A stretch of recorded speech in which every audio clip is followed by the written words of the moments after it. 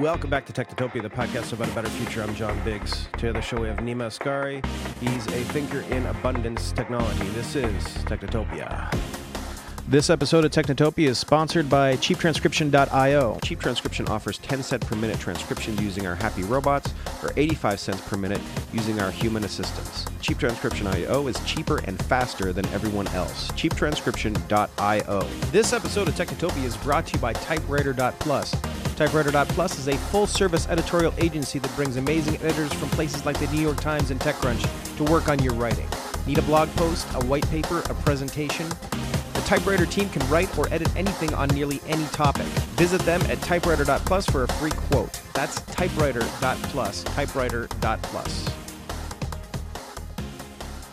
Welcome back to Technotopia, the podcast about a better future. I'm John Biggs. Today on the show we have Nima Asghari. He's Ecosystem Accelerator at the Ocean Protocol. Welcome. Hi, John. Thank you for having me. Yeah. I'm really surprised that you also have this techno-optimistic angle for a podcast. Yeah, well, nobody has a techno-optimistic angle, right? Yeah, mostly no. We have a podcast called Pretopia, but even that is kind of cynical. It's like we're in the pre-phase, and it could go wrong. It could definitely go wrong. Oh, okay. There's like a 51% chance of everything going down to shit. So. But we can work on the 49% for this episode. Yeah. Let's talk only about the 49%. I mean, we already know that we're all going to be buried by sludge and water, and it's going to be too hot to live, and also their awful stuff. So why belabor that point when we can talk about cool stuff? Yeah, exactly. So my optimistic idea is abundance economics. That's like the buzzword. They can tell you what it means. Yeah, please. I mean, it is like behind the scenes, it's powered by technological deflation. That's an old idea. And this thing is really accelerating. What I'm talking about is robots could drive cars, and then you don't have a human driver. And this robot could own itself, which means instead of optimizing for feeding its family and getting rich, it could either provide really cheap rides, or maybe we could tax the robots, or maybe we could own the robots and make money in that way. So that's like the high level idea, that instead of being pessimistic about robots taking all the jobs, maybe we'll look on the positive side. So Peter Diamandis has this, movement and idea of abundance and the theory of abundance. And I think abundance economics could actually be a very techno-optimistic thesis for all technologies to adopt. So what's the assumption with techno abundance, that the world is going to be full of good stuff? Yeah. So I mean, there are two paths forward, right? One is that Jeff Bezos will fire all their employees, and he will become what is the thing after a trillionaire? Quadrillionaire. Quadrillionaire, yeah. Yes. So that's like he's going to be the first quadrillionaire. So that's option number one. Okay. And option number two is two things happen. One is that as we, get rid of middlemen, both with AI and automation and blockchains and smart contracts, we don't need to pay 5 layers of fund managers and, middlemen and IBMs of the world. Things will just be much more efficient. And when things are more efficient, we have higher productivity. And what happens then? Everything becomes cheaper. So cheap that you could travel from NYC to wherever in US and even abroad for just a couple of dollars. And here's where my idea comes in. It's actually inspired by a problem description from Alex Roy, this lovely guy. He popularized the idea of universal basic mobility. And that's like a version of UBI that instead of getting money, $1,000 per month, you get, let's say, 1,000 rides per month, right? Interesting. But, okay. Yeah. How do you pay for it? That's my problem. How do you actually provide free mobility? And my idea here is, back to abundance economics, when cars get cheaper and autonomous, one of the solutions could be we could have fleets of cars, let's say self-driving cars, e-scooters, all kinds of service robots that could own themselves. And these robots, now a little bit of blockchain lingo, could be wrapped in a DAO, decentralized autonomous organization, just like a virtual company on blockchain. And when you do this, instead of having the utility function of getting rich, you could just provide abundant mobility, transportation. And people, let's say, get 1,000 mobility tokens per month, and they could use that either for like really classy, luxurious Uber Black rides, or if you live in a shitty place with no public transportation, with the same tokens, you could basically pay for a whole month of public transit.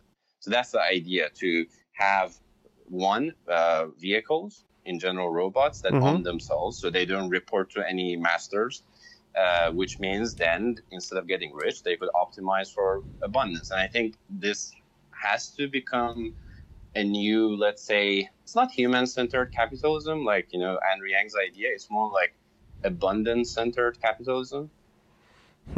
Interesting. So the goal here would be, so the cars control themselves, right? So you basically have access to them no matter what. And because of that, you can create.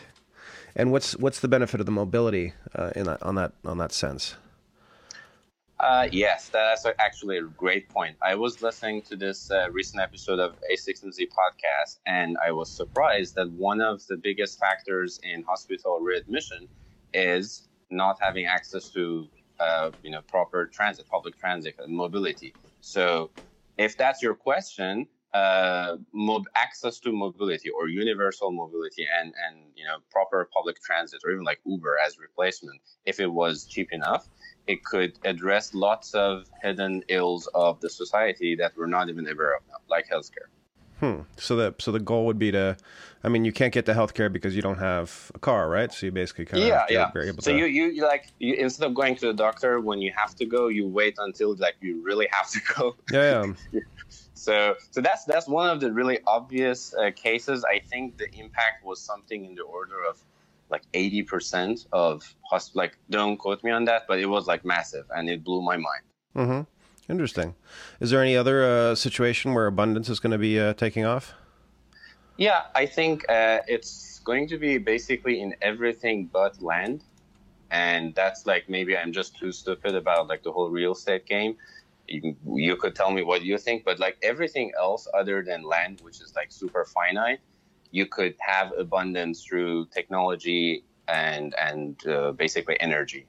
If you have very dense energy storage, and also then you can consume it, we could do basically everything. So it could be food production in vertical, like self-owning vertical farms. You could even have pods that act like housing. So that's one like compromise. If we can't kick people out of their existing land, we just use autonomous pods like vehicles as mobile housing. How do we fix so I mean, everything you're talking about, and obviously we're trying to speak positively about the future, but everything you're talking about sounds like a real, like Ready Player One kind of like pod world situation where it's where abundance is necessary literally because there's no other option, because there are so many human beings, there are so many people like stacked up on top of each other. Yeah, it's kind of scary, right? Yeah, I just don't see any way to not have too many humans. And there's like a growing trend, which is like obvious. It's not even my idea. I think most of humanity, the population, are going to be living in urban, very densely populated urban areas. So it's going to look like kind of like the Netherlands if you've traveled on their like beautiful roads. When you think, or first time I went to the Netherlands, I thought, shit, it's like such a tiny country, and I'm Iranian, I'm from Iran. And it has to be like people all over the place. Like they can't fit any more immigrants. And then when you actually go to the Netherlands, it's like emptiness. It's like vast emptiness until like you can see. So, but when you go to Amsterdam, it's fucking densely populated. And it's super expensive. So that's I think the future of every urban, I guess, region. Everyone. So it's big wide open spaces with dense. So it's kind of like I keep on going back to dystopian visions, but maybe that's like a. I mean, it's not so bad. Like imagine if everyone could live in the Bay Area, or every person who wanted to do a startup could fit in the Bay Area. Because of, I don't know, technology or flying houses, and like it's really crazy, the whole NIMBY situation in the San Francisco Bay Area. And I always think like what could be a solution. I think like we could have like hyperloops that go to the Sure. city center, and then you have like these like floating cities in the sea. All right. Well, let's. I mean, we should go back to maybe abundance tokens and abundance economics. Like, I could explain more. Yeah, let's talk a little bit about that. Sure. So, I mean, it has a number of steps. I just pressed publish on a blog post. It takes apparently 20 or 30 minutes to read it. It's very long.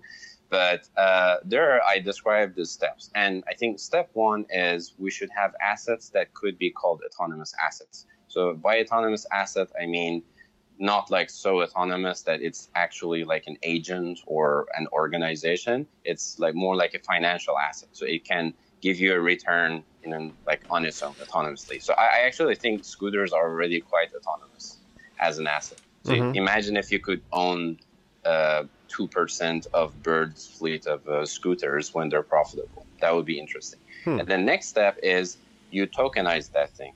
So when you tokenize it, you get two things. One is fractional ownership. The other one is you close the loop. So now in normal, hedge fund and private equity, as an investor or a pensioner, you have no transparency into the actual underlying assets that you're investing in. Like and quite often they're like shitty assets, like the whole subprime crisis, right? But with tokenization, you have transparency all the way down to the screws, and maybe not that much, but let's say each vehicle is tokenized, each fleet is tokenized, each company that owns the fleet is tokenized, blah, blah, blah. And so this is one thing you get. The other one is, as I said, you close the loop, which means you can also control those tokenized things, like if they can actually move and be controlled. So if you put these things together, you have assets that you could directly own with transparency that you could also control. So if, for example, Uber isn't managing the scooters or autonomous vehicles very well, you dynamically assign them to another, let's say, fleet manager. And you can only do this if these assets are tokenized and autonomous. You couldn't really do this with, paper contracts. So building upon these ideas, the next step is, what if no one owned these tokenized self-owning assets? Then they become self-owning. And what's beautiful there is you have two options. Option one is paperclip maximizer. So imagine like there's a autonomous vehicle DAO that is just optimizing for providing the maximum number of autonomous vehicle rides. And then like in 200 years, it's like, Bitcoin with proof of work, no one can stop it. And like the whole galaxy turns into autonomous vehicles. That's option one. And then option two, which is my solution, is this idea of abundance tokens. So instead of this fleet of any kind of autonomous asset optimizing for providing, more autonomous vehicle rides, you optimize for some kind of society-wide beneficial metric. It could be, reducing hospital readmission or just providing very low-cost rides. And you give people tokens that they could use to pay for the rides, but they could also charge people in normal fiat money and dollars. And the idea there is that instead of this DAO or AI paperclip maximizer just gathering more and more dollars, it will issue these abundance tokens, which are like discount tokens, to balance its supply and demand. So it cannot actually get rich. So you bound it by some metric. You say your job is to just provide enough rides, not like the maximum number of rides ever. And then when it makes too much money, it issues these abundance tokens in the framework of abundance economics. You give that to poor people, you give that to everyone. And you could use those tokens for free or discounted rides. Does it make sense? The whole I think so. So one of the things that I always bothers me about these projects is, especially with the crypto stuff, and it's not even a fault of the creator, but it's just there are so many steps, like if then steps, and they're kind of it's a very programmatic sort of situation. Right. And I wonder how do you communicate these kinds of things to the world? I mean, us talking about it right now is all fun, but to being able to say like, oh, all these different tokens and all understanding how these tokens work, et cetera, and communicating that to just the average user is really difficult, I think. Yeah, that's definitely a huge problem. So I think we should.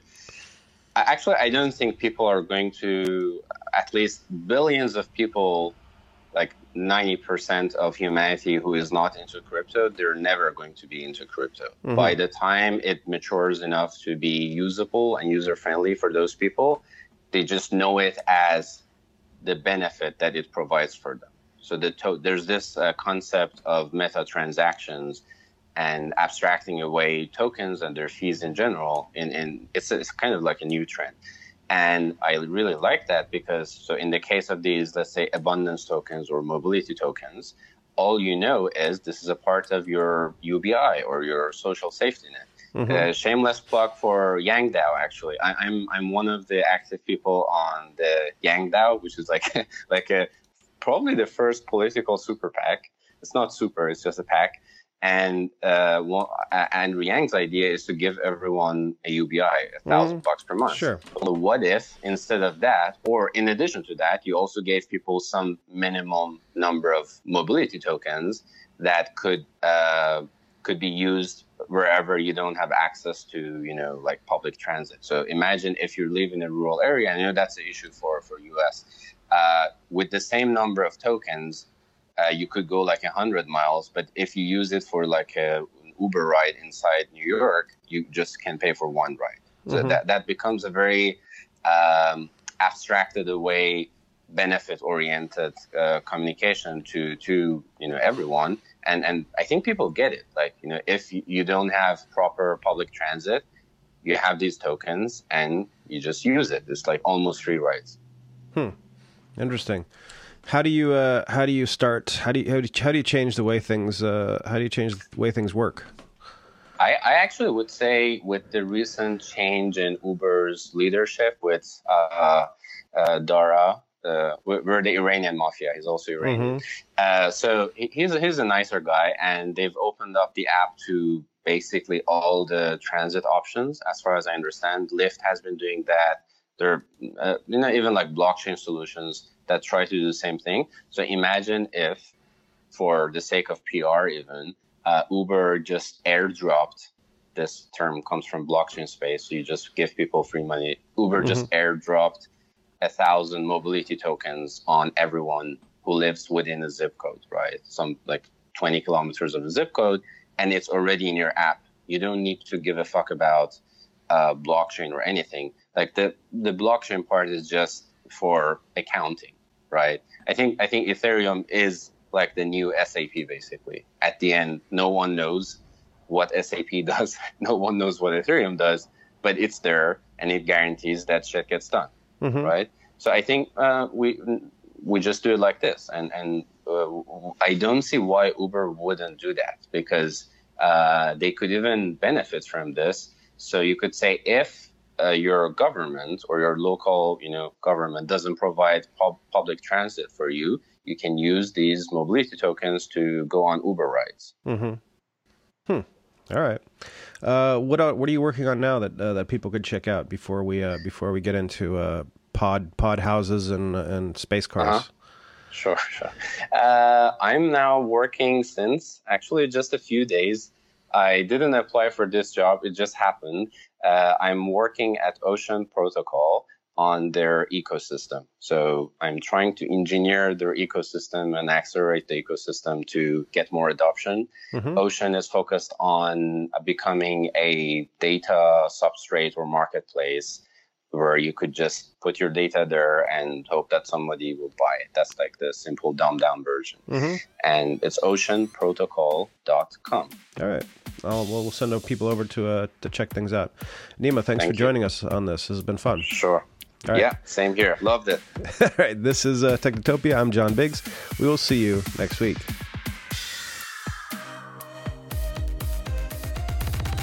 Technotopia is brought to you by Happy Fun Corp. Happy Fun Corp is a design-driven technology company in Brooklyn, New York that specializes in building mobile and web applications for startups and Fortune 500 companies. Whether it's a new mobile or web application that will help people experience the internet in a fun new way, or software that will interface with a new piece of top-secret hardware, Happy Fun Corp is always up to the challenge. Big or small, Happy Fun Corp loves building software and loves working with great people. Come build with them. HappyFunCorp.com.